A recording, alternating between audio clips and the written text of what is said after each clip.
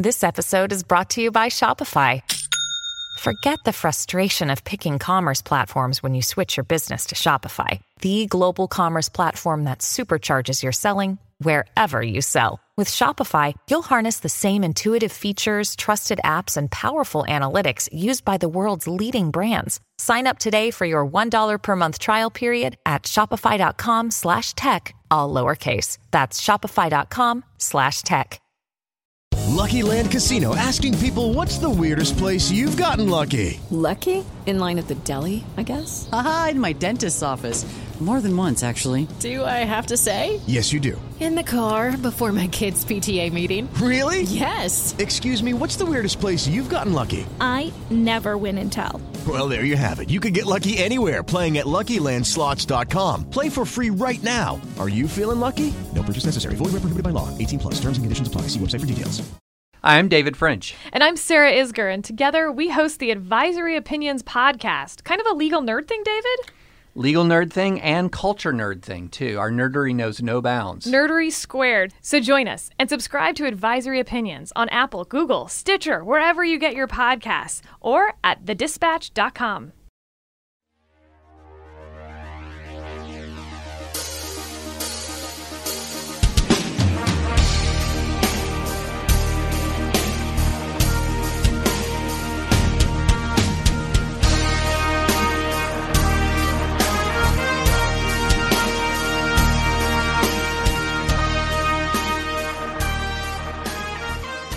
Greetings, dear listeners. This is Jonah Goldberg of the Remnant Podcast, brought to you by The Dispatch and dispatchmedia.com.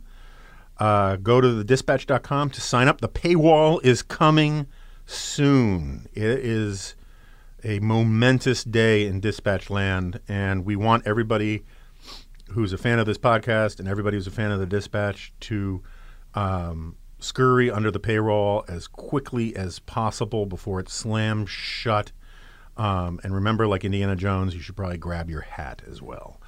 And today's episode is brought to you by Hydrant. More about that in a little bit. So this is a very special episode, and I don't mean like a special episode of Punky Brewster or an after-school special where they teach you that if you smoke even the slightest bit of drugs, you'll jump out of your high school chemistry lab window. This is a poignant moment for me because we have someone who's been mentioned many times on this podcast but has never actually appeared. He's something of a super fan of the podcast, and he is literally, not figuratively, the way Joe Biden means literally, my oldest friend in Washington. I came to my first job in Washington was at the American Enterprise Institute I started as an intern in, I think, very late 91 or very early 92. It's hazy. I mean, there were dinosaurs roaming the earth back then. And I was brought in on this track as an intern to replace one Tevi Troy, who is in our studios at this moment. Tevi, welcome. It is such a thrill to be here, Jonah. I've been listening since the first episode. I even got a mention in the first episode. And as you correctly note, I am a super fan of the excellent conversations you have here on The Dispatch and on The Remnant. Well, thank you very much. I appreciate that. So for background, Tevi was a research assistant for Ben Wattenberg. He wasn't the first link in the great chain of Wattenberg research assistants. That was, I believe, Carl Zinsmeister. Yes, later an assistant to the president in the Bush White House. Right. And then it was you, then me, then a guy named Doug Anderson, who's a close friend of mine, and then... Don't forget the New York Times' Mark Mazzetti. And then there was the New York Times' Mark Mazzetti. And then there were other people in the orbit who went on to great and wonderful things. But really, you and I are the most important of this entire group, I would have to say. And particularly you, right? Has the added advantage of being true. So. Yes, that's right. So Tevi, when he left AEI, below those many centuries ago, went off to grad school to get a PhD in American Studies at the University of Texas, I believe. Correct. I shouldn't say I believe. I kind of did know that. And in that time, you've had a lot of different jobs. You worked for the first and second Bush administrations. You worked for Capitol Hill for, I believe, John Ashcroft. Is that how I remember it? Yeah. And Chris Cox. That's right. And for a very brief period of time, you were an assassin in Guatemala, but we don't talk about that. And in your spare time, and amongst other various and sundry other occupations, you've kind of turned into a presidential historian. And your last book, Shall We Wake the President, was all about presidential crises. Maybe we can talk a little bit about that because of the coronavirus seems kind of in your wheelhouse, right? One of your jobs was you were the number 2 guy to HHS in the second term? Was that the second term? That's correct. I can keep it straight. I was so drunk back then. But you were at my swearing-in ceremony. That's right, I was. And at your swearing-in ceremony, I discovered that the uniformed, what are they called? The Public Health Service. The Public Health Service division of HHS. That I just always assumed it was the Surgeon General who wore the sort of Captain Kangaroo outfit, and nobody else. But he or she, in fact, has platoons of highly trained public health service shock troops and stormtroopers working for him, and they all showed up for your thing. It was. Well, I don't know if all of them were there, but they do all show up for disasters, as you were talking about in my last book. They work for the department by day, and then if there's an emergency, they are deployed to the field to help with coronavirus or hurricanes or whatever public health disasters might befall us. Do they have, like, 'cause when I saw them, they were all in their fancy, like, doorman uniform. Do they have, like, camo fatigue uniforms, or is it just like the ceremonial ones, and other than that, they're just in plain clothes? No, they look kind of like Navy uniforms during the day. So they have their dress whites, and then they have their day-to-day jobs. Do they have, like, works. court-martials and stuff? I assume I would have presided over them if they had any, but I don't recall any like that. That would be cool. All right, but this is a discursion. But as you know, on this podcast, we do a lot of discursions. And your latest book, Fight House, Rivalries in the White House from Truman to Trump. I remember when you were thinking about doing this idea a while back, and then you just managed to churn it out while I wasn't looking. And unlike many of the books that we discuss on this podcast, I've actually spent a bit of time looking at it. Why did you write it? Well, as we discussed in that conversation with you, and I appreciate that every time I do have a book idea, I do run it by you, and you always give me good insights into how to approach it and some things that you've read that I should think about in looking at it. But obviously, there's been a lot of conversation lately about fighting in the White House. In Obama, the narrative was no drama Obama. They have no fighting. Not exactly true. In this administration, there's obviously talk about fighting and staff turnover. And so I decided to look and see if anybody had written something definitive on this. And lo and behold, I found that someone had not done so. Yeah. And therefore, I thought I was the person to step into the breach and write this book. And as you laid out earlier, I'm a presidential historian. I worked in the White House. I have decades of looking into this issue, and I found unbelievable stories in this book that I had no idea about. So I think the readers will find new and exciting stories in this book as well.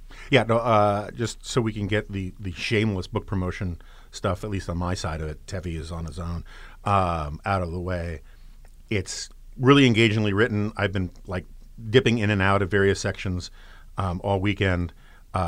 It's extremely accessible, but also deeply informed, and a lot of fun to read. You can read it in bits. I think it's got applications for sort of management type people who are interested on the business side, political nerd historian types, and sort of the general interest reader as well. But I want to start someplace a little weird on this. So our mutual friend Yuval Levin, who was recently on this podcast, he has a book out called A Time to Build, where he makes this argument that I've been sort of trumpeting for a while now, that one of the main drivers of our problems in terms of our political dysfunction and a lot of our social dysfunction is that the people no longer see institutions as things that they submit themselves to be formed by, to be made a servant of, and instead we look at institutions as platforms that we can perform on. And you don't explicitly put it in those terms in the book, but that's sort of a theme of the book, is that when you have that one of the things that makes these inside the White House rivalries more acute, more pronounced, and more defining of a White House is that you get more and more famous advisors. And they tend to use the White House for their own profile rather than subsuming it to the needs of the White House and the institution of the presidency of itself. So talk about that evolution from the Brownlow Commission forward about how this transformation kind of happens. Yeah, that's absolutely correct. And I like that connection to Yuval's book. Not only is he a mutual friend, but he worked for me in the White House and was the single smartest person on the staff. And I knew when I would get a whole bunch of stacks of memos that I would read at the end of the day after a long, long day of meetings in the White House, I put Yuval's memo at the bottom of the stack because I knew when I got to it, it would need no edits and I would be done for the night. So Yuval is correct about this issue of institutions. And I actually talked about this a little bit in one of my earlier books on pop culture in the presidency. It was called What Jefferson Read, Ike Watched, and Obama Tweeted. And I noted that there were very few shared touchstones in American life anymore. Obviously, religion is more diffuse. Even popular culture, there used to be shows that everybody watched. In our day, Happy Days, everybody watched it. Everybody talked about it. Now, it's so much more narrow that you have narrow casting defines your music, your movies. Everything in your life is narrow casted, and there are no great unifying institutions, except I argued in that book, the president and the presidency. And now it's a polarizing institution, but it's unifying because if a late night comic makes a joke about the president, everybody understands the reference point, even if they take different perspectives on the president himself.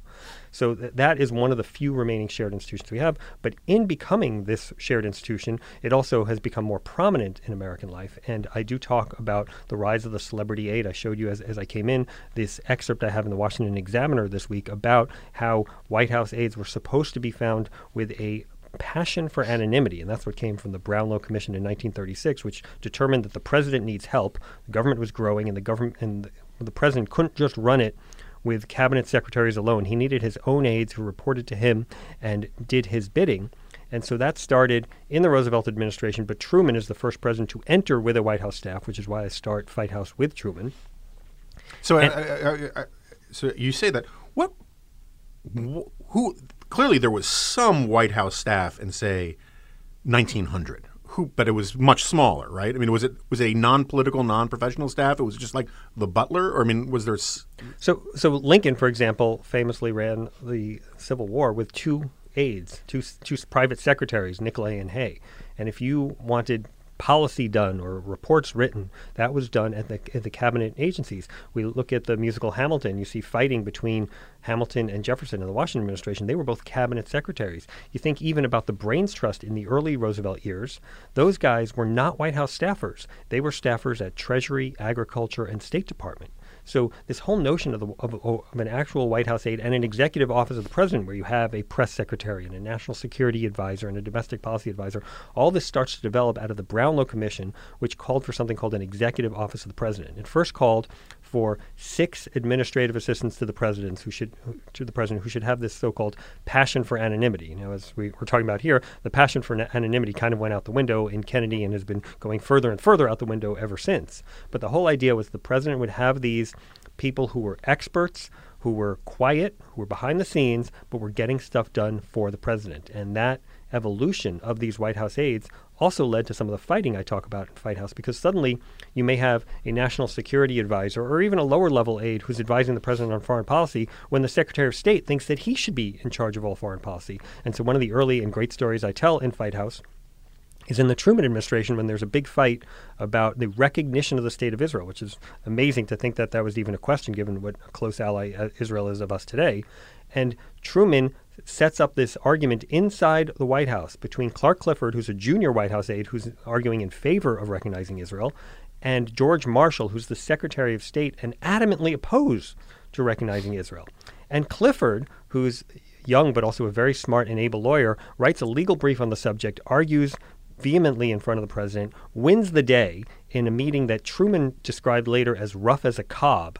And then Marshall is so mad that he loses this argument that he never again speaks to Clifford or utters his name for the rest of his life. Yeah, no, I read that part. And there's also that scene where Marshall sort of has a bold move cotton kind of decision, and he tells the president that if he went with his way, he wouldn't vote for him, which is not great inside of a White House. Yeah, and Marshall is the guy who Truman, and I say this in Fight House, Truman revered more in public life than anyone else. So Truman really put Marshall on a pedestal, and yet he went against him on the recognition of Israel, and we're all grateful for that because of a very sharp argument made by Clifford, but also Truman's own reading. He was deeply versed in the Bible, and he had read this book called Great Men and Famous Women that talked about Cyrus the Great, who helped bring the Israelites back from Persia after the Babylonian exile to Israel and rebuild the temple. And he was praised at a meeting by the Jewish community after the recognition of the State of Israel, and they said he was like Cyrus. And he said, "What do you mean? I am Cyrus. I am Cyrus." Interesting that the first mention of Cyrus in a book about this is not Cyrus Vance, but or Cyrus from the Warriors. Or that's right. So, where do you actually? I mean. We'll get more anecdotes of dysfunction and mayhem, but philosophically, did we take a wrong turn with the Brownlow Commission? Do you think that maybe if we had staffed up the bureaucracies of the cabinets instead and not turned the executive into what it's become, we'd be in better shape? It was not realistic to continue with the growth of government at its current trajectory and not give the president more help. Uh-huh. You and I probably think that the government should not be as large as it is and involved in as many things that it is. And perhaps if the government had not grown so much under Roosevelt to deal with a domestic crisis of the Great Depression and a foreign policy crisis in World War II, so if the government had not grown as quickly as it has and as gargantuan it has, perhaps we could have gotten by with this notion of cabinet government, which a couple of presidents claimed they were in favor of, but they didn't actually pursue. So given what we have, I think you need a White House staff, but it could have been otherwise. But you don't think that to a certain extent the growth of the executive bureaucracy has knocked the sort of the intended balance of powers between the various branches of government a bit out of whack?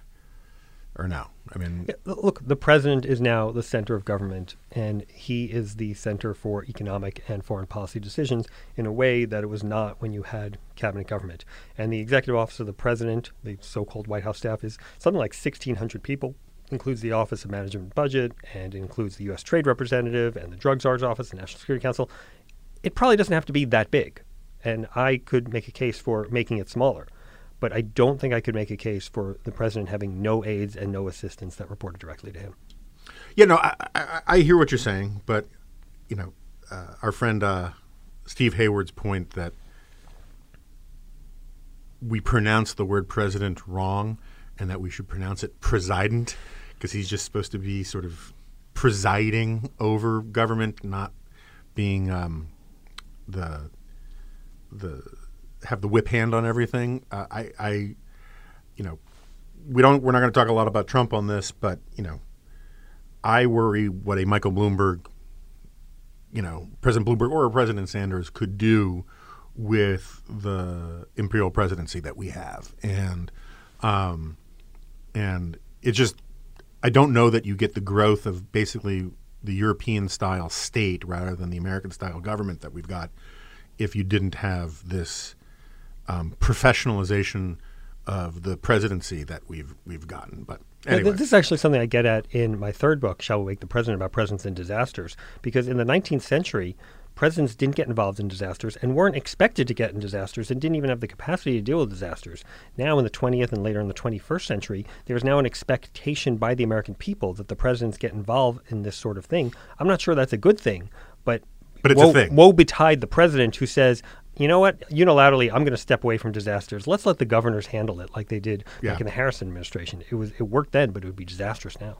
Politically disastrous. Politically disastrous, yeah, yes. Yeah, but let's just pour one out for the Harrison administration. All right, so a lot of people are comparing this book to Doris Kearns Goodwin's Team of Rivals. I get it, similar theme in some ways, but actually very different books, right? What is the key difference between – first of all, other than the fact that Goodwin was looking at one administration under one president, explain for people what the difference is between, your angle and her angle and all this. So it's true. She just looks at one administration, the Lincoln administration, and she looks at a bunch of cabinet secretaries who are rivals and see themselves as superior to the president and how the president basically outmaneuvers them but still manages to get great results from them.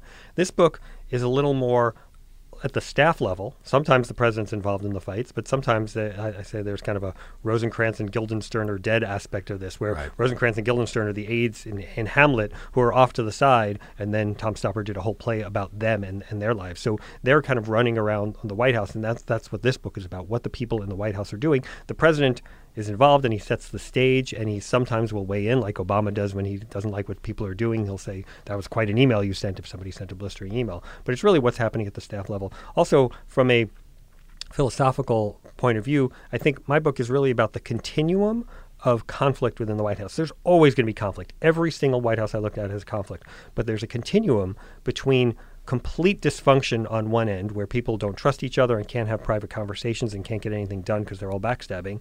And then on the other hand, where you have complete groupthink, where nobody disagrees, and you have what you had in the Johnson administration, where the best and the brightest actually couldn't raise questions about the problems of the Vietnam War. And in the Vietnam time, there was even a group of aides at the State Department who wanted to get together and discuss the problems with the Vietnam policy, but they were so scared they called themselves the non-group, and they met privately and secretly so that Johnson wouldn't find out about it. So what? I mean, I think I know what your answer is going to be, and that's why I'm asking. What would you say was the most dysfunctional White House administration or White House team? It's like the Newlywed Game. I'm going to say Ford. I knew it. This kind of breaks my heart because I always thought as to AEI guys, and this is a point that you've made in the past, maybe in another one of your books, about how the White House intellectuals, and that the people don't remember that the Ford administration actually had some really great intellectual firepower in it, which kind of contrasts with the image from Saturday Night Live and all of that. But why was the Ford administration so dysfunctional? Well, Ford was a very nice guy. And everybody says, how can this dysfunctional administration be presided over by a nice guy? That's exactly the point. I think he was too nice a guy to control it. And there was one guy in particular. His name was Bob Hartman. And he was an old aide to Ford, was with Ford, knew Ford longer than perhaps any other aide in the administration. And he was just a very sharp-elbowed person. He didn't get the chief of staff job, even though he'd been chief of staff to Ford as vice president, and he was upset about that. He was constantly leaking to the press. I talk about in the book in Fight House how he kind of sets himself up in the anteroom outside the Oval Office and presides over the presidential inbox, pulling out things he doesn't like from the inbox and giving them to Evans and Novak, the political columnists, but then also slipping in things he does like that don't go through the staffing process. And his nickname inside the White House was SOB. And he said cheekily that it stood for Sweet Old Bob, but it didn't, and we know better, and he knew better. But that's another. I mean, so you talk a lot about. I mean, it's sort of the die marker for White House fights is often leaking to the press, right? I mean, that's sort of how you know they're happening. Those are the weapons that they use against each other, which sort of gets back to this point about institutions where people are using. I mean, sometimes people are using these things to win internal fights, and sometimes they're using them to bolster their external reputation or maybe their chances for a higher cabinet position or an office, some other office. Or both. Or both, yeah. So who was the most effective leaker in the post-FDR? James A. Baker 3D. Jim Baker was the chief of staff in the first Reagan term, and he had very close relations with the press. And I actually have a great story in Fight House that he's sitting there having lunch with Leslie Stahl. And he says, I got to go. And he goes up to the presidential helicopter where Reagan was about to leave, and then he just stands there as Reagan flies away. And then he goes back to Leslie Stahl, and she says, what was that all about? And he said, I just wanted them to see I was there. So, and they talk about the percentage of time that he spent minding the press or tending to the press. And the interesting contrast with Baker is that he was main rivals with Ed Meese, who was the counselor to the president and someone who knew Reagan for longer and also was more ideologically aligned with And had Reagan. wanted the chief of staff job, right? Wanted the chief of staff job, but he lost out because he was famously disorganized. And I have a lot of nicknames in this book, including an appendix of all the great White House nicknames. But the only item to get a nickname in this entire book is Ed Meese's briefcase, which they said things would go in and not come out, and they called it the Meese case, which, as you know, I know you know a little bit of Yiddish. It's got a double entendre because Meese also means ugly. Right.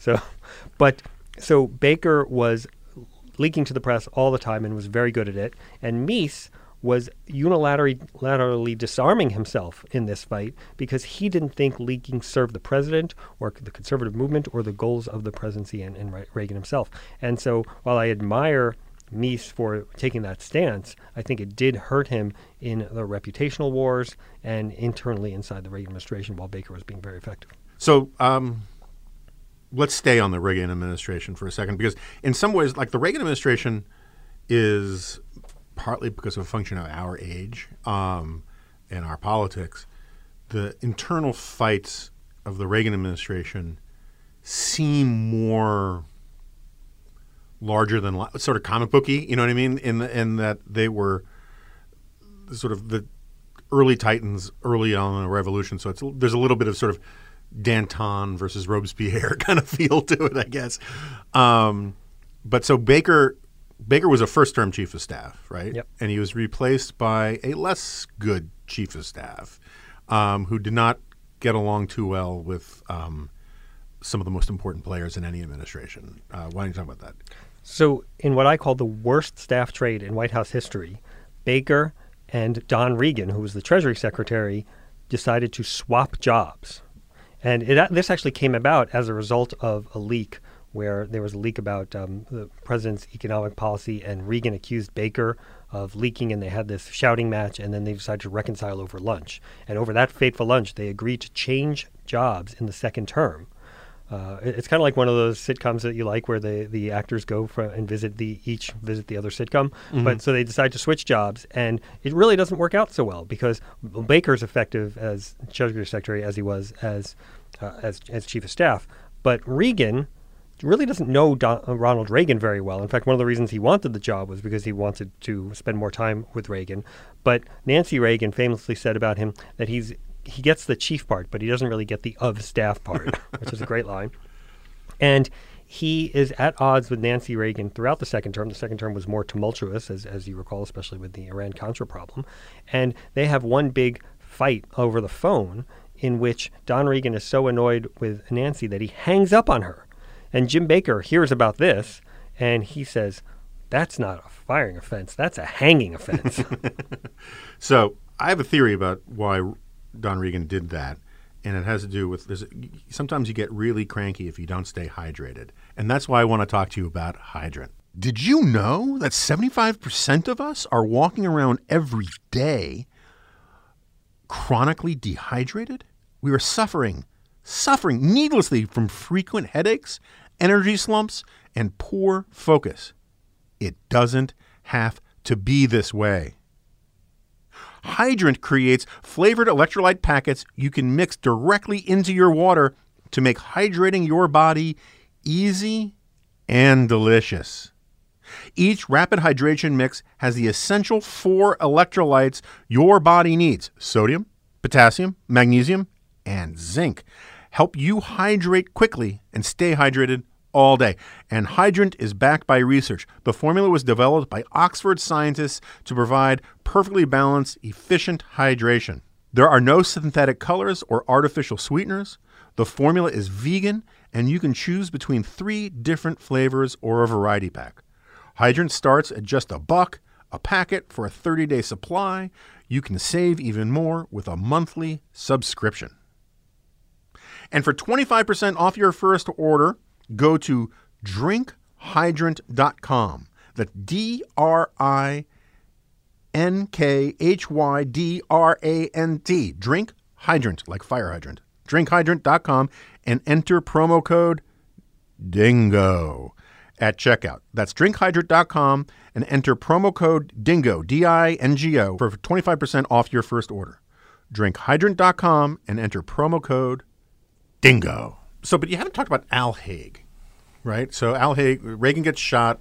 How many weeks into the presidency? Not long. It was in late March of 1981. Right. So 7 weeks months, or something like that. And he basically says, I'm in charge here, right? Which is frowned upon in a democracy with a chain of command and all. And incorrect constitutionally. Yes, there's that too. how does he figure into the rivalries in the Reagan administration, or is he just sort of an afterthought that gets bowled over by everybody else? Well, first of all, that's just a great scene in the Situation Room where they're sitting around and talking about what to do, and Al Haig is told not to go and say anything at the podium, and instead he runs up the stairs to the press briefing room and he says, "I'm in charge here," even though he's warned not to do it. Another great scene from that is that David Gergen, who served in 4 different administrations and comes up frequently in Fight House, kept excusing himself from the room. And one of his enemies suspected that he was going to leak to the press. And in fact, his name was Professor Leakey in the Reagan administration. So he was taking some sort of leak. We were not sure exactly which kind he was taking when he would excuse himself. But Haig actually doesn't serve very long in the Reagan administration. He's Secretary of State for a relatively brief period. And in that time, Baker and Deaver, who's the deputy chief of staff, can't stand him.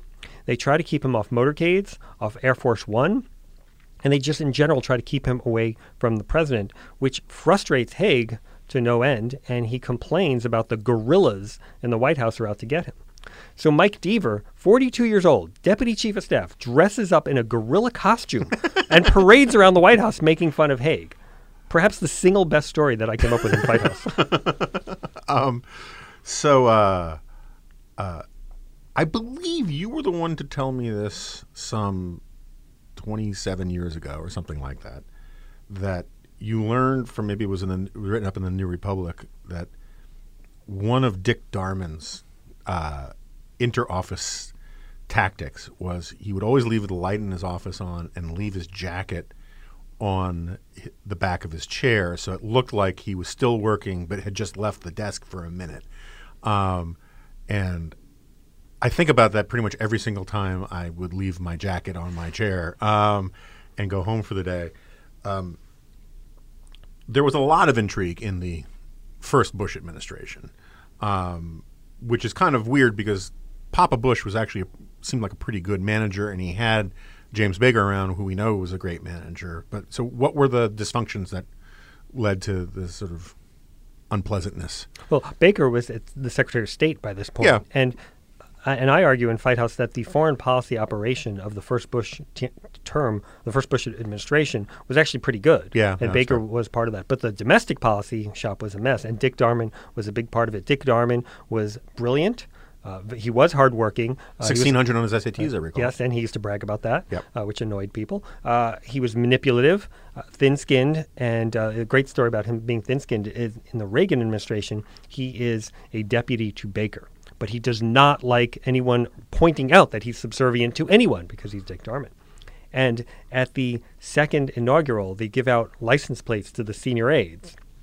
And Darman gets a license plate that has the words Baker Aide on it, A-I-D-E. And the whole senior staff erupts in laughter because they get the joke. But Darman's so mad that he actually crumples up this license plate. But, all right, so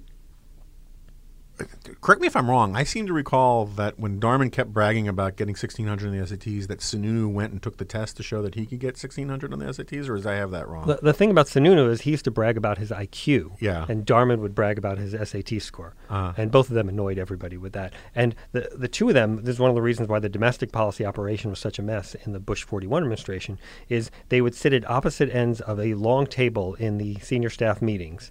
And Darman would be at one side, Sununu would be at the other, and the two of them would preside, and if anybody came up with anything, any thoughts that were contrary to what they thought, the two of them would berate that person and humiliate them, so much so that the process of being attacked and humiliated like this was known as being Darmanized. Which is a sin in many states. So this raises an interesting question. So Darman is kind of successful in getting first Bush to go back on his read my lips, no new taxes pledge, right? Although Sununu, I think to this day, feels like he was screwed on that by the Democrats and all of these various things. And I remember a very senior political figure who I will not name here. So he used to joke that that Sununu, so I guess the Democrats promised a certain amount of spending cuts to go with the tax hike, and they betrayed him. And this guy says, and there's not a shoeshine guy between New York and Washington, D.C. that Sununu hasn't explained this to. It was actually funny. The first time that I was ever in the West Wing of the White House was with our former boss, Ben Wattenberg, when he went to go talk to them about his book that he was working on, The First Universal Nation, that I worked on with him. And he met with the senior staff in a room just outside the White House mess. And at one point, we were kind of milling about before the meeting started, and Ben spotted out of the corner of his eye Dick Darman and Bill Kristol walking out of the senior staff meeting. And he moved faster than I ever saw him move in his life to intercept the two of them and have 2 minutes of conversation with them. Interesting. But the Darman thing and the breaking of the pledge, no new taxes and all that kind of stuff, which, arguably is what cost HW re-election, though I don't know. People say that and it's become conventional wisdom, but let's assume it's true. It kind of raises this larger question, which I kind of wonder as I was looking through the book, and maybe you address it and I missed it someplace. How much of serious policy, right? Not little political maneuvers, that kind of stuff. How much serious policy is the result of not the best policy emerging, but the best political player within the White House winning an internal struggle, right? I mean, the nice theory, you have this continuum between total dysfunction and total groupthink, right? And there's some happy medium somewhere in the middle. I get that. We believe in competition. We believe that, if you have vigorous and robust debate about things, that you're more likely to yield better policy solutions. But not always, right? I mean, anybody who's been to high school understands that sometimes the popular kid has the worst argument but still gets named prom king or whatever, right? Or wins the debate. How often does the ability of being a good bureaucratic inside player and performer for the audience of one, which is the president, how often does that win over a better policy outcome because the person, let's say for the sake of argument that Marshall was right. Tabby Troy is not going to agree to that. Well, let's put it this way. Let's say Marshall won the argument because Truman liked him so much and revered him so much, which is a plausible possibility, right? How often can you think of any times where the wrong policy came about? I mean, I assume you were against going back on the no new taxes pledge, right?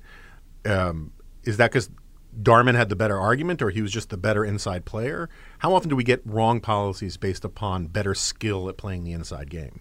Right. Well, first of all, there's some vagueness to the notion of wrong policy. Right? It's not always clear. Not on this podcast. Right. But I would say that Darman fought hard against the no new taxes pledge when it came out. He was very angry when it came out, and he actually said something, and I think I have it in Fight House, that when Bush said, read my lips, he said, you can't read an organ. An organ is not saying lips are an organ. You don't read an organ.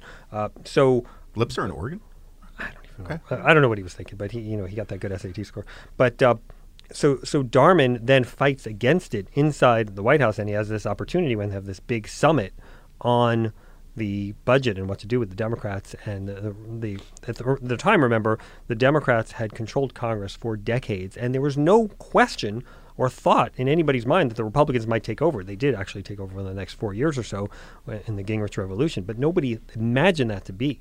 So you had to deal with the reality of a Democratic Congress and a Democratic Congress for as long as the eye could foresee. And Darman and I think Sununu also really weighed in on him. And I remember actually I was at AEI at the time, and Herb Stein was an economist who'd served under Nixon. And after Bush violates the no new taxes pledge, and everybody at AEI was just irate, Herb Stein wrote a note praising Bush and said thank him for going back on the no new taxes pledge, which always made me wonder about Herb Stein. Yeah, well, Stein was a little squishy. I mean, sweet man, very smart. Very smart. Yeah. I was at the annual dinner when Alan Greenspan gave the irrational. You were there too, right? Yeah, I remember you telling me the story. Yeah, the irrational exuberance talk for the whippersnappers in the room or in the audience in, was it 95, 96, somewhere in there? Right. Alan Greenspan, then still the head of the Fed during a huge boom in the stock market, said he basically vomited up a string of random words and phrases, the likes of which a room full of very smart people, most people had no idea what he was saying. I mean, just no idea. It might as well have been Esperanto. And but somewhere in the midst of this enormous bowl of word salad, he had the phrase irrational exuberance. And afterwards, Herb Stein was like, yep, he thinks the markets are too high and the markets are going to go crashing down tomorrow. And he was exactly right. I mean, it was really interesting. Yeah, I remember you told me that story at the time, and I wished I had sold my stocks then. But you see my point, right? I mean, like, it is possible that let's say for the sake of argument, John Bolton, who's a legendarily good inside player until fairly recently, let's assume that he's, and I'm not saying he is. I have my disagreements, but that's not my point. This is just a hypothetical. Let's say he just wants to bomb the crap out of Belize. It's the wrong policy, right? But it's possible he could convince a president or win the argument internally. Does the growth of the executive branch and the executive office of the president make it possible that you end up getting policies that you wouldn't otherwise get because it becomes sort of this management problem of the internal bureaucracy ends up steering the president in a certain direction? I mean, you know this better than I do. There are many, many administrations where the president gets managed up, right? And that process can't always be optimal, right? Sometimes it has to be suboptimal. Can you think of other times where a triumphant faction in a White House rivalry actually pushed the country in the wrong direction on something? I'm just trying to So I could say that a triumphant faction can push the country in a different direction because the president doesn't get full information. So in the Obama administration, there was a fight about the stimulus package, and Christina Romer, who was the head of CEA, the Council of Economic Advisors, wanted to argue for a bigger stimulus package. And Larry Summers, who was the chief economic advisor, didn't include her option in the memo. Now, as you know, I do not want a bigger stimulus package. I thought we spent too much money on that stimulus package. But that option was not presented to the president because of Larry Summers bigfooting the issue. All right. So you have you kind of have some kind words for second administrations, and you don't think the conventional wisdom that the second term is always as bad as conventional wisdom. Why don't you make your case for that? So part of it is because you worked in one. I worked in two terms. I know, but you had a better job in the second term. I had better jobs in the second term. So I don't think it's the case that all the second term people are less talented than the first term people. That said, there have been a number of second administrations where things did not go as well. And obviously Nixon with Watergate and Reagan with Iran-Contra. But it is not always, and Clinton with impeachment, but it is not always the case that a second term is worse. And it doesn't necessarily have to be worse. And it is not worse because you have less talented people. You may not have the people who came with the president to begin with in town because these jobs are grueling and you don't last forever. But I'm not willing to say that a second term, by definition, is going to be worse because it's just later in the cycle. Yeah, so okay. The reason I bring it up is I want to disagree with you. Let's put aside better or worse personnel kind of thing, right? At the cabinet level, first of all, you stipulated Nixon, Reagan, Clinton, which were the 3 two-term presidencies prior to W, right?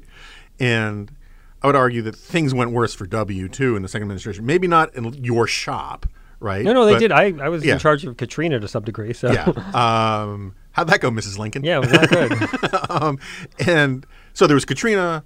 There were, look, it was an exogenous thing. I mean, unless you're Spike Lee, who thinks that you personally blew up the levees, it wasn't. You can't blame the hurricane on the administration. But the Iraq War did not go swimmingly. The financial crisis did not go swimmingly. So there were exogenous events that happened, in part because I just think the longer you're in your office, the more you're due for a black swan, right? But we can put that aside because that's metaphysical.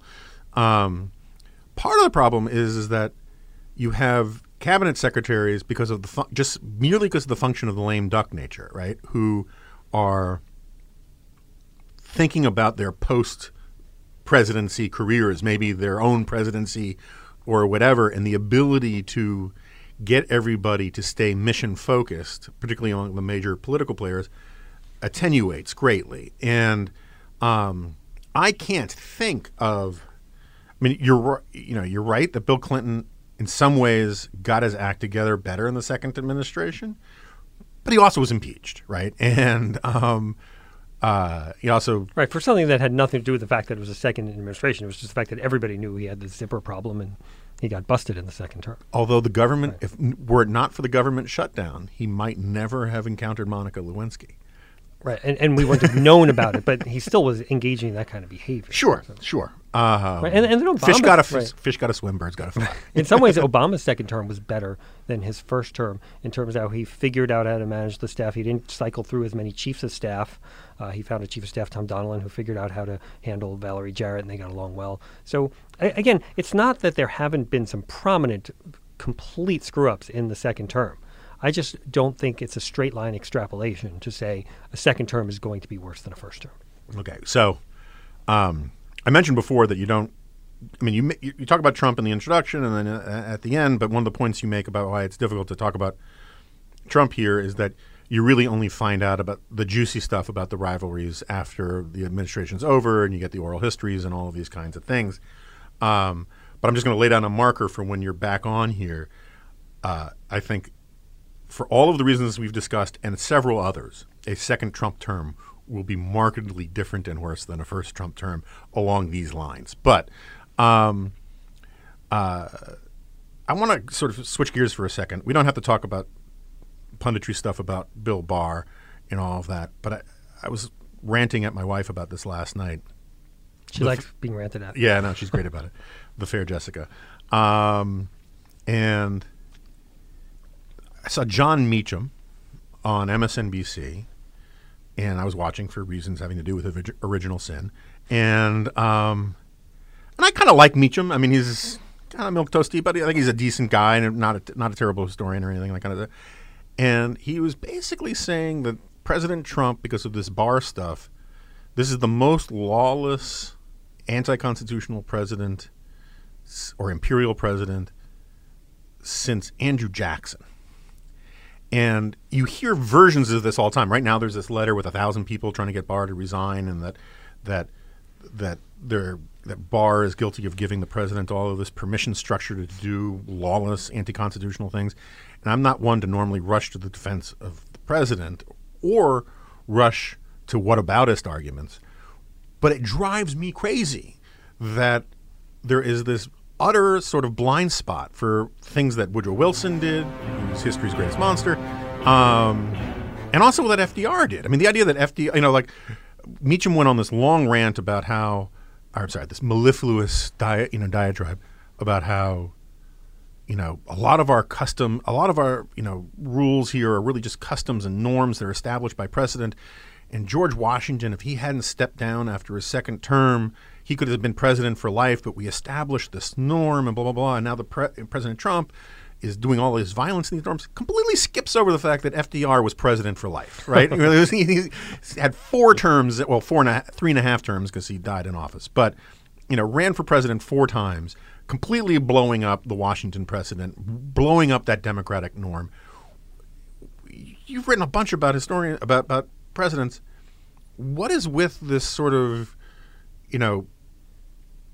obsession with just sort of letting FDR and to a lesser extent Woodrow Wilson completely off the hook for this kind of stuff? Well, I wouldn't forget about John F. Kennedy and the way his administration pursued Jimmy Hoffa, some of the wiretapping that took place in Kennedy, also the wiretapping of Martin Luther King, some of the actions that Lyndon Johnson took. So there's clearly this notion of presidents who can't skirt the law, and obviously you can't avoid the talk of Nixon as well.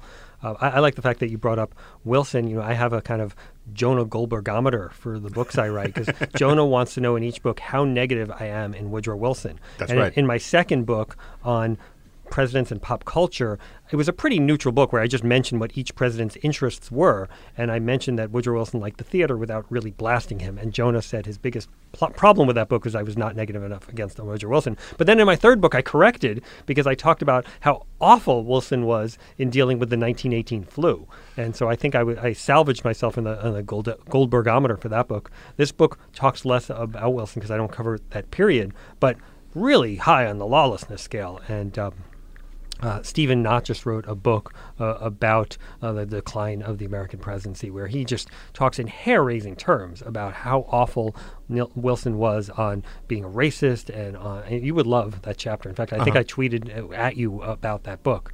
But it's called The Lost Soul of the American Presidency. And this book really lays out just how awful Wilson was on the lawlessness front and other fronts. Oh, I should take a look at it. Wasn't part of my criticism that you didn't get into the Birth of a Nation thing, which was, I totally got into Birth of a Okay, Nation. so I can't remember what it was. No, but, it was just. But I'm sure you were just right. you were too soft on Wilson. Yeah, I was too soft on him. Okay. But I made up for it in Shall We Wake the President. Okay, fair enough. But so what do you think? This was a common refrain in the Goldberg household at a given time in my life. That not to say that what Nixon did was right, but that part of what Nixon's real problem was that the music stopped in the game of musical chairs, and he got caught doing stuff that Johnson, Kennedy, FDR all did, from taping people to skullduggery and whatnot. And it was really that he was a victim of the improving cultural norms of society, that what was once tolerated or assumed was going on was no longer accepted. Do you think that's fair? Well, that's part of it, but also more media attention. I think the press felt like they got burned by knowing about Kennedy's dalliances and not writing about it. Uh-huh. And there was a sense after that, and especially starting with Vietnam but continuing under Nixon, is that we're going to dig under a rock and we're going to see everything that the president does and we're going to report on it. And then you saw in Nixon that reporters could become superstars and household words. Right. Household names by going after the president and really digging into it in the form of Woodward and Bernstein. So I think it's not just the cultural norms, but the media norms of how you look at a presidency really changed in the 60s and 70s and all those kind of non-two-term disastrous presidents that we had in that period. Actually, let me get back to the two-term thing. We talk about all these presidents had problematic second terms, but here you had a bunch of presidents between from the end of Eisenhower until Reagan, no president actually served 2 terms, and they had some pretty problematic periods. I mean, the Carter administration was problematic. We talked about the Ford administration's problems. Johnson obviously had his issues with the Vietnam War and chose not to run for re-election when he could have in '68. So first-term presidencies have their issues as well. Yeah, well, that's fair. But I stand by the proposition that typically things don't improve in the second term, despite sometimes lucking out and getting people like Tevi Troy to work in better positions in the second term. All right, so I want to do just a little sort of memory lane stuff because, again, Tevi and I go way back, and for just as this Nick guy is the new Jack Butler, for a long time I was the new Tevi Troy at the American Enterprise Institute. It bugged you no end. It bugged me to no end. I will grant that. So, what are your I don't even know what to ask here because it sounds so hokey. I mean, I feel like we should have do you recognize this voice from behind a curtain and Vin Canato come out or something like that. No, there's actually something I'd mention on this. Is I was at the AI dinner a couple of years ago with one of my brothers, and he looked at it and he said, where are the Irving Kristals and the Michael Novaks of today? Because we were there. It was really an astounding time of very high-level talent. And I made the case that the people who were at AEI at the time, which included you and John Bolton and Arthur Brooks, I would say had higher name recognition among the broader American public, in large part because of TV and because of Twitter, than even the greats of Kristol and Kirkpatrick and Wattenberg did today. So there's actually an interesting question of comparing AEI of yore and some of the great intellectual endeavors that took place there and some of the great books with the people of today who arguably are having more of an impact on the politics and the culture. I appreciate that. I think I'm just going to have to sort of disagree on behalf of my own. As you know, I come from a long line of Jews that think compliments are bad luck, and I'm no Irving Kristol. I'm no Michael Novak. I think we both agree on that. But do you have more prominence than Ben Wattenberg, the guy who we worked for? I think you have higher name recognition. I think Ben I probably do. I think I probably do. And Ben wasn't actually that much older than we are now when we started working. Yeah, that I think about a lot, and that depresses the hell out of me. And at some point, I would love to do the tales of what it was like to work for Ben episode of this, because it was interesting. Could we have Doug and Mazzetti and all? Yeah, no, we'd like to get the whole crew together and tell the stories. I feel like there's a certain amount, even if you sort of like played it even-handed, there's a certain amount of ingratitude about doing tell-all stuff about some of the craziness from all of that. I gotta say, I have nothing but gratitude for Ben. I learned so much from him about how to do this whole kind of pundit writing, TV stuff, getting involved in government. Ben worked in government. In fact, when I worked at AI in '92, one of the reasons I left was I saw that there was no career path at AI for people like you and me, something you saw as well. And I said, I love these guys. I love what Irving Kristol does and Ben Wattenberg does and Norm Ornstein. How can I be more like them? What can I do? Let's assume there's some kind of comparability on the innate talent front, although obviously they were all brilliant. What do they have that I, as a 22-year-old, do not have? And I identified three things. Number one was some kind of advanced degree. So I went to get a PhD at University of Texas that we talked about earlier. Number two was some kind of senior government service. Ben obviously worked in the White House. Norm had a senior job in Congress. And then the third was some kind of well-received book or article. And I said, those are the things you have to do. And I went out and I wrote my first book based on my dissertation on intellectuals in the American presidency. I obviously served in government. 13 years was longer than I anticipated serving in government, but I felt like it set me up well for writing about this stuff afterwards. And before I went into government, as you know, I didn't write that much. I wouldn't say I had writer's block, but I didn't feel like I knew what to write. Mm-hmm. And since I left government, I've never felt like I was wanting for something to write because there's so much to talk about, and I actually have some knowledge and expertise from having served there. Yeah. So it's funny. I think I've talked about this on this podcast before, but I was a screw up in high school.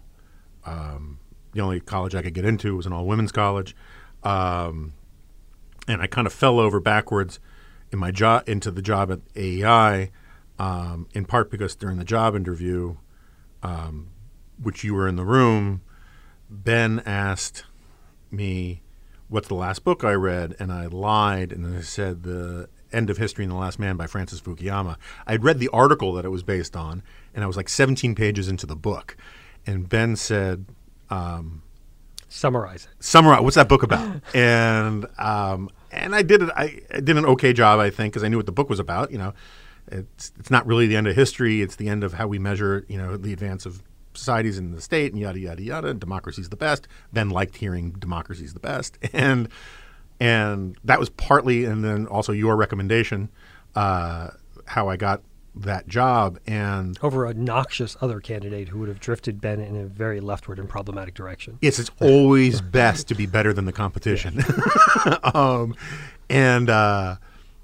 But those first couple of years where I was friends with you and these other guys who people don't know the names of, who worked for people like Bork and Charles Murray and all the rest, that really was sort of kind of my grad school time, right? Where all I knew about like Leo Strauss in college was that he was the devil, and that if you opened up the forbidden books of knowledge that were associated with Leo Strauss, your soul would shrivel and you would have hooves for feet.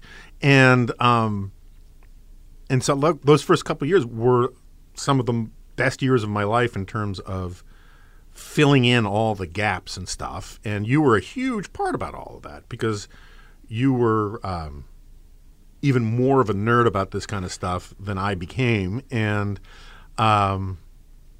it's funny. I've talked about this with a few people, Jonathan Adler and a few other people.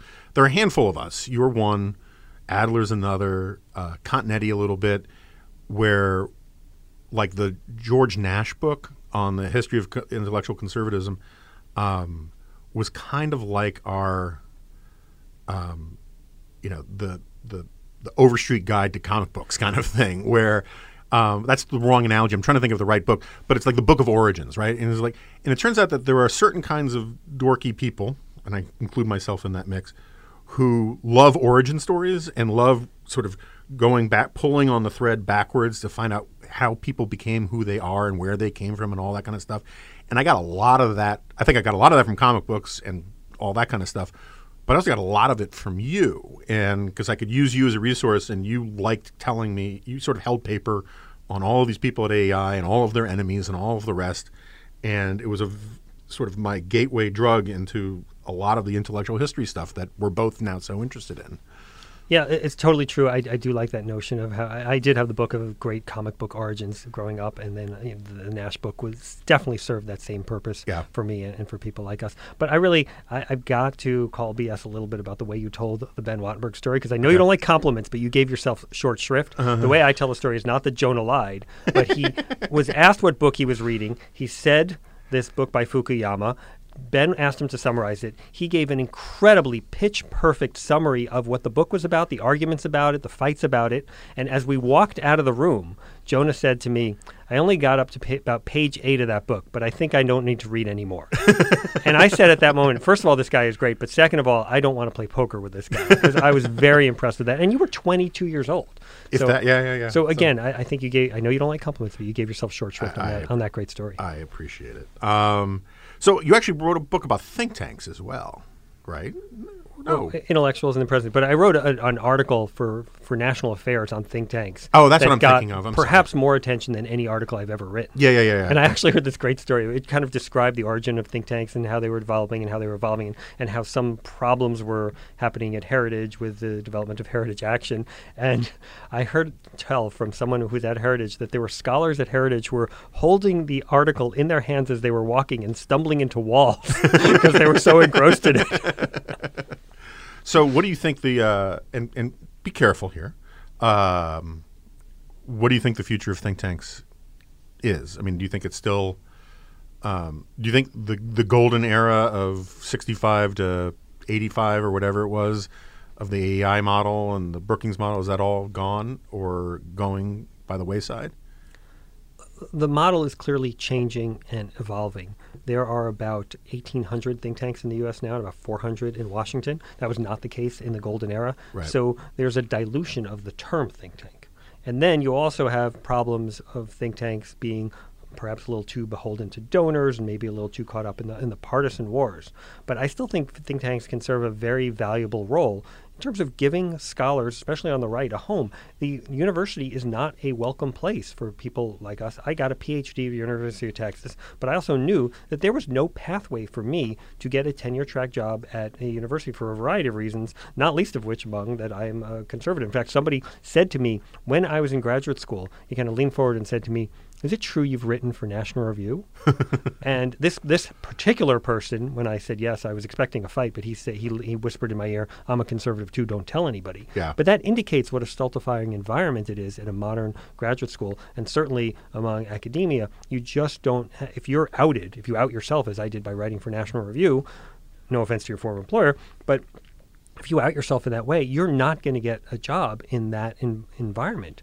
And so think tanks are a very useful place to find smart, nerdy conservatives who have things to say about public policy and how it should run, and they need a home. And I think think tanks are important in that regard. But is it possible, I mean, I generally agree, but is it possible that because conservatives are given essentially, so this is one of these things, we've talked about this a lot in the past, but like when the left complains about Fox News or the role of think tanks and all that kind of stuff, I'm always like, okay, I'll trade you. We get Harvard, Yale, Cornell, the rest of the Ivy League, New York Times, the Washington Post, ABC, NBC, CBS, MSNBC, CNN, and you can have Fox, and you can have the American Enterprise Institute building, and you can have the Heritage building, and we'll call it a day, right? And there's this, partly I think it's part of this tribal negative partisanship thing that we always have this tendency to think the other side won because it has these unfair advantages. And so you find that like the left has been trying to mimic right-wing institutions for a very long time because they think like it must be the machinery or the bricks and mortar that give the right win these political arguments. So remember in the early 2000s, there was all this stuff about how liberal talk radio is going to do what Rush did, but for the left. And then it turned out that liberal talk radio didn't work in part because the only reason why right-wing talk radio worked was it was oppositional to the mainstream culture. Liberal talk radio, first of all, is NPR, and second of all, is not oppositional. It's to the mainstream, the elite culture. It's ratifying of the elite culture, and then you had it must be the think tanks, and they created Center for American Progress and J Street and all these kinds of things, and the left keeps constantly catching the car and thinking, okay, now we're in the driver's seat, and it turns out like no, it's actually still the arguments. But it now seems like the right is doing a lot of that. The right wants, we need to have our own Hollywood movies. We need to have our own this kind of stuff because that's why we're losing is that we're Right's been talking about that for 30 years. No, I know it has. And we've had these arguments about this. But look, let me make a case for the think tank, and at least the think tank in the golden era, which is, I think it was the crucible of argument that strengthened those think tanks. And because people, they may have come from academia or at least graduate school, and they knew that their position wasn't the dominant position, they had to argue for what they believed. And then they would come to think tanks. And you remember the economists table at AEI. You would have people who were pro-free trade and anti-free trade. You would have people pro-immigration and anti-immigration. And you could house those people at the same think tank. You allowed different beliefs. The Center for American Progress doesn't allow that. And the truth is Heritage doesn't really allow it either. They are both think tanks where you have to put everything through an approval process, and only things that are approved by the overlords of the think tank come out of that place. Now, that doesn't mean there isn't good research that comes from those places on occasion. But I think the interesting thing that made AEI and Manhattan and Hudson successful and interesting is that you could have different perspectives. And I'm not sure that's as free as it once was, but that potential of a think tank, I think, is one of its strengths. No, I'll just say in AEI's defense, we got people on both sides of all sorts of issues, and I think AEI has managed to maintain its viability in the Trump era in ways that I didn't think were necessarily going to be possible. We've had, our friend Scott Gottlieb went into the administration, and Kevin Hassett and these guys, John Bolton. We'll just leave that there, and then you have other people like me. They were very critical of the administration and unlikely to go in. Very unlikely to go in. Although, I have not talked about this publicly. At the beginning of the Trump administration, I was reached out to be the communications director for a major cabinet agency. And I will not name it because I like the cabinet secretary. But I explained to the headhunter person who called me about this that this would be a very, very, very bad idea. And I gave some other names for it. But I've always sort of held it in check in case I needed to sort of say, hey, look, they wanted to hire me. Which I guess I just blew. Anyway, you got to play the card sometime. But I take your point. I mean, I think there are a lot of great people at Heritage. I still think it does good stuff, but there is a all oars pulling in one direction thing to it, which was always somewhat baked in because they saw themselves as much more of a pressuring Congress on specific legislation think tank, which is a different model with AEI. And famously in opposition to AEI, because AEI, remember that famous story about the supersonic transport, where AEI puts out this paper on the issue after the vote takes place in Congress. Right. And these congressional aides, including Ed Follner, were irate. Why didn't you put this out before when it would have done some good? And that's when they got the idea to start another think tank that would weigh in on these key issues of the day before the votes happen. Yeah, so this is not criticism of Heritage. It's just a different model, right? Different model. And AEI always sort of saw itself as a university without students, and because the universities with students wouldn't allow those people to teach. Right, right. All right. Do we have any other grand stories from the old days before? I mean, I think we have to wait a little while longer before we do the full unloading of all of the great tales because we still have to feed our families. But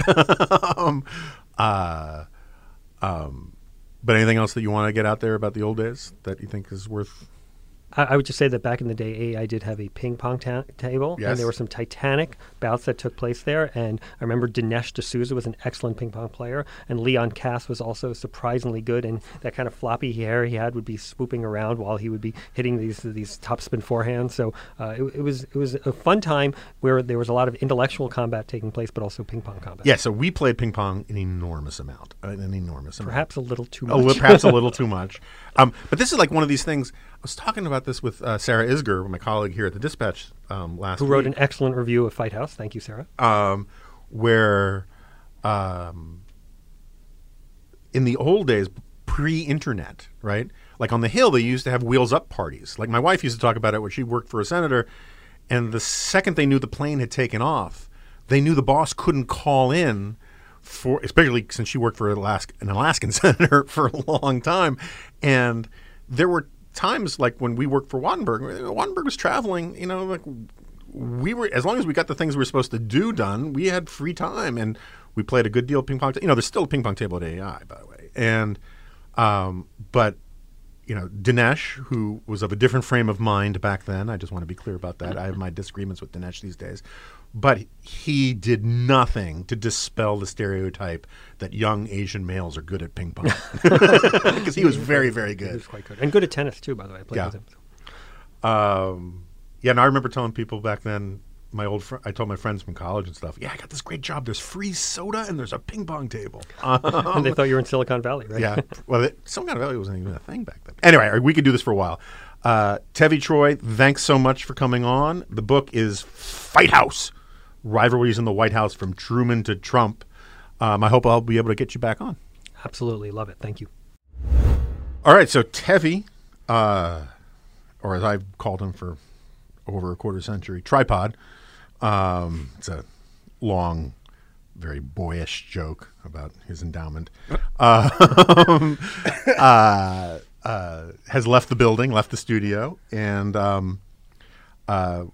we've gotten some feedback from people that they miss the painfully nerdy and dysfunctional banter with Jack Butler.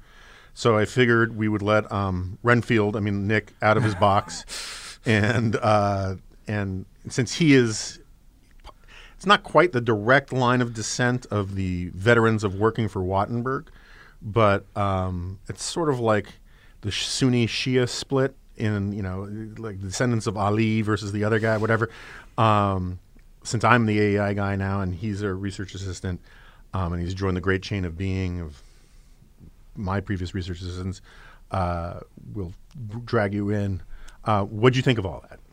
I thought it was great. I mean, there's something to be said for, I think, the idea that there's staffers who have some bureaucratic skills that don't necessarily provide the best argument or come in with their own ideological things that are not aligned with maybe what the president wants. That, I wonder if he digs into that a little bit more, but I'm sort of curious about that, which is why I kind of want to read it now. I mean, he sold the book very well. That's a good thing. Tevi is always on message when he has a book out. He takes it seriously. He knows. I mean, I'm very bad about this. Like, my publisher, I think, is furious at me that Suicide of the West came out in paperback like 3 weeks ago, and I have not been hawking it constantly, which I'm supposed to do. And by the way, if people want to sort of, I'm sure we can get it going on Amazon, where there's a frequently bought together icon on Amazon of Fight House and Suicide of the West. That would be great. It would make my publisher very happy, and it would make me very happy. I wonder about that often. Is there actually a boost of sales when you have something come out in paperback again? Is there a second, like a revivification of the sales again? Or yeah, I mean, some people wait for books to come out in paperback, and sometimes there's new material. Like there's a new preface to mine. I was inclined to pick more fights in it, but we decided not to because there were an enormous number of asinine responses to Suicide of the West, I would say, and I still think it's hilarious that a book called Suicide of the West, among the chief criticisms of it, is that it was too cheery and too optimistic. Right. I could have called it "Take a Bath with a Toaster," but anyway, I'm not here to plug Suicide of the West.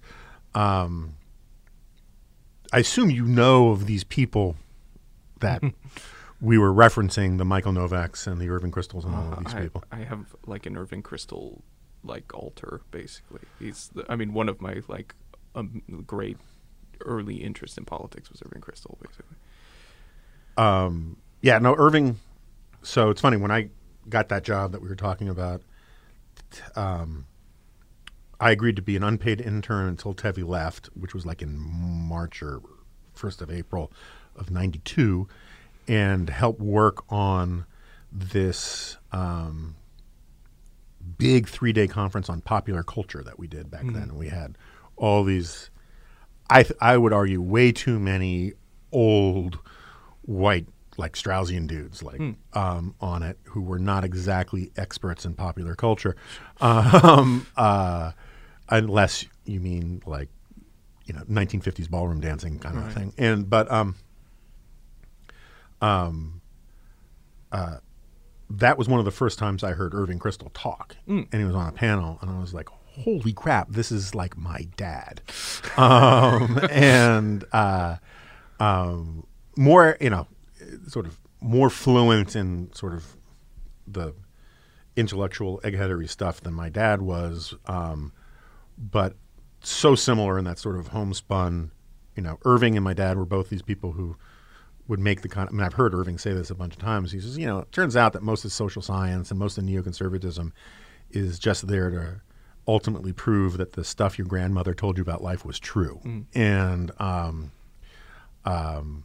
I remember Irving saying, he was defending censorship at the time, and on this panel, and he says, he does this, I am so nostalgic. When I was a kid, there'd be a book and come out and be in the window at Scribner's downtown or Barnes & Noble or whatever, and it would say, banned in Boston. And then because it was banned in Boston, you'd be more likely to buy it in New York. And, no one was hurt by this and all that kind of stuff. And that was when I got first introduced to, these arguments about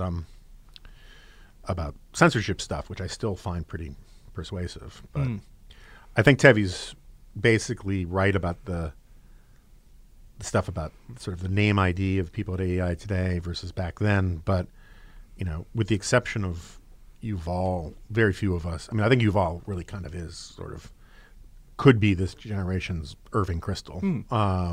He doesn't have the same sort of awesome life experience that Irving had, but which I think shaped some of it. But Yuval's just he's a Jewish Yoda. Right. Yeah, no, that was my most intimidating job interview for AI. It was like Yuval, who was like the kindest, nicest person to me in the whole process, and I was still just like, he came into the room and he was just like, well, hello. And I was like, oh, that's terrifying.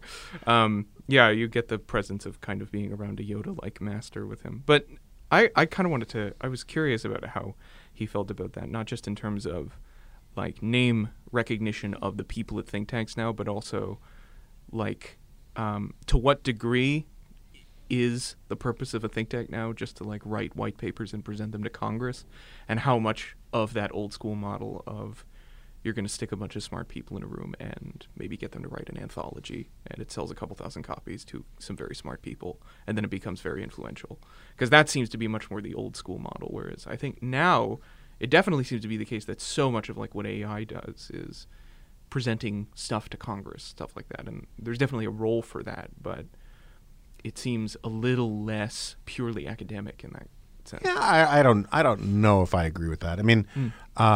AI does really well in terms of testimony before Congress and all of that kind of stuff. And I do think that there is, this is one of the problems. This is much more of a Yuval kind of point. But, I had a drink with a woman after I gave a speech a couple months ago in Vegas, this woman who used to work for a prominent congressman, and she left to go work for this trade association that I spoke to. And she said, part of the problem is that there are very few members of the House now who actually have policy shops.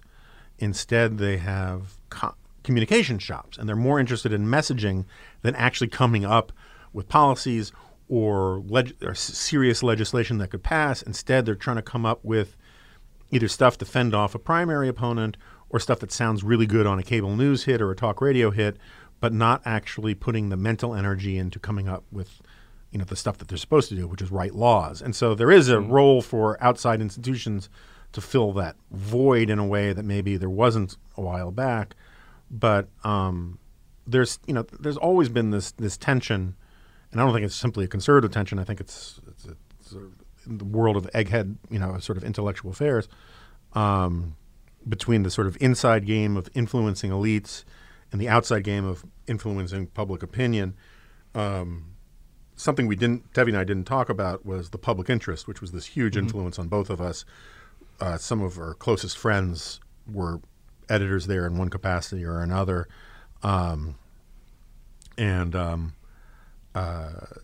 It was this journal that was a quarterly. It was put out that Irving Kristol was the editor-in-chief of, and hugely influential, massively influential magazine. And Irving had a rule. He said, if we have more than 7,000 readers, we're doing something wrong. Right. That's an inside game perspective, right? And it reflects a little bit what we're trying to do with the Dispatch, is that because we're rejecting the clickbait model, because we're rejecting the sort of maximize traffic at all costs model, we're more interested in quality readers than quantity of readers. Don't get us wrong. We would love to have tens of millions of readers. That would be very good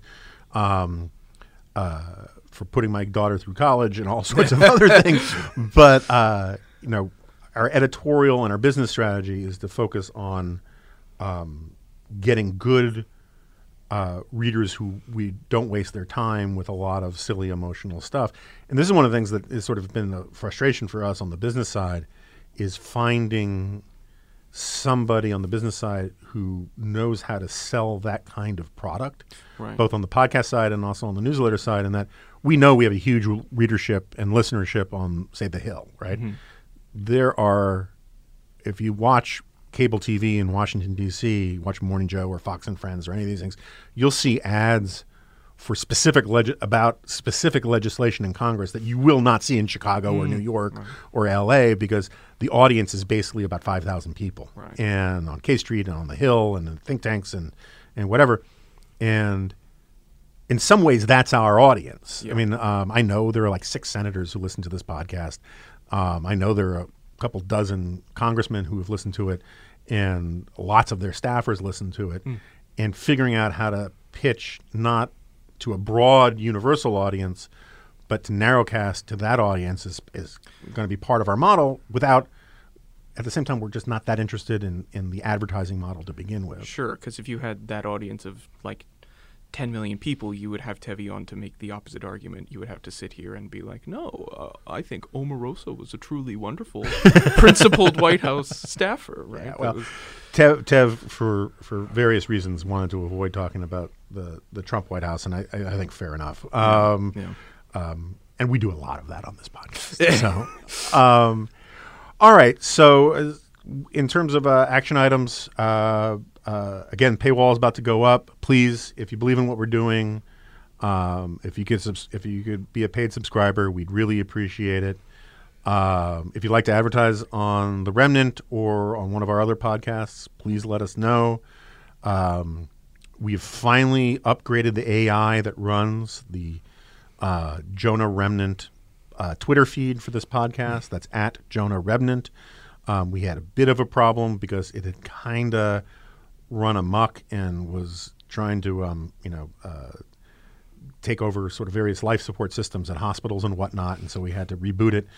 And we'll be back on here soon. Thanks to my friend Tevi Troy. Thanks to you guys for listening. Thanks to Nicholas Pompella and our podcast producer, Caleb Parker. And I will see you next time. No, you will. This is a podcast. Not permitted.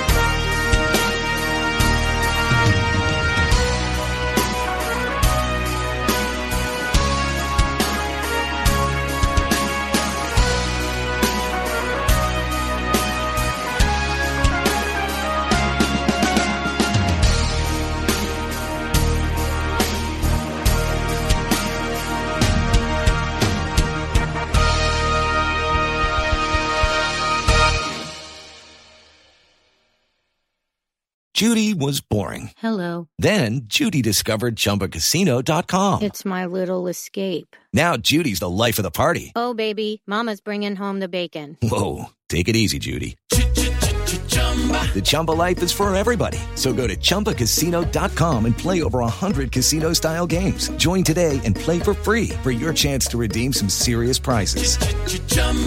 ChumbaCasino.com. No purchase necessary. Void where prohibited by law. 18+ terms and conditions apply. See website for details.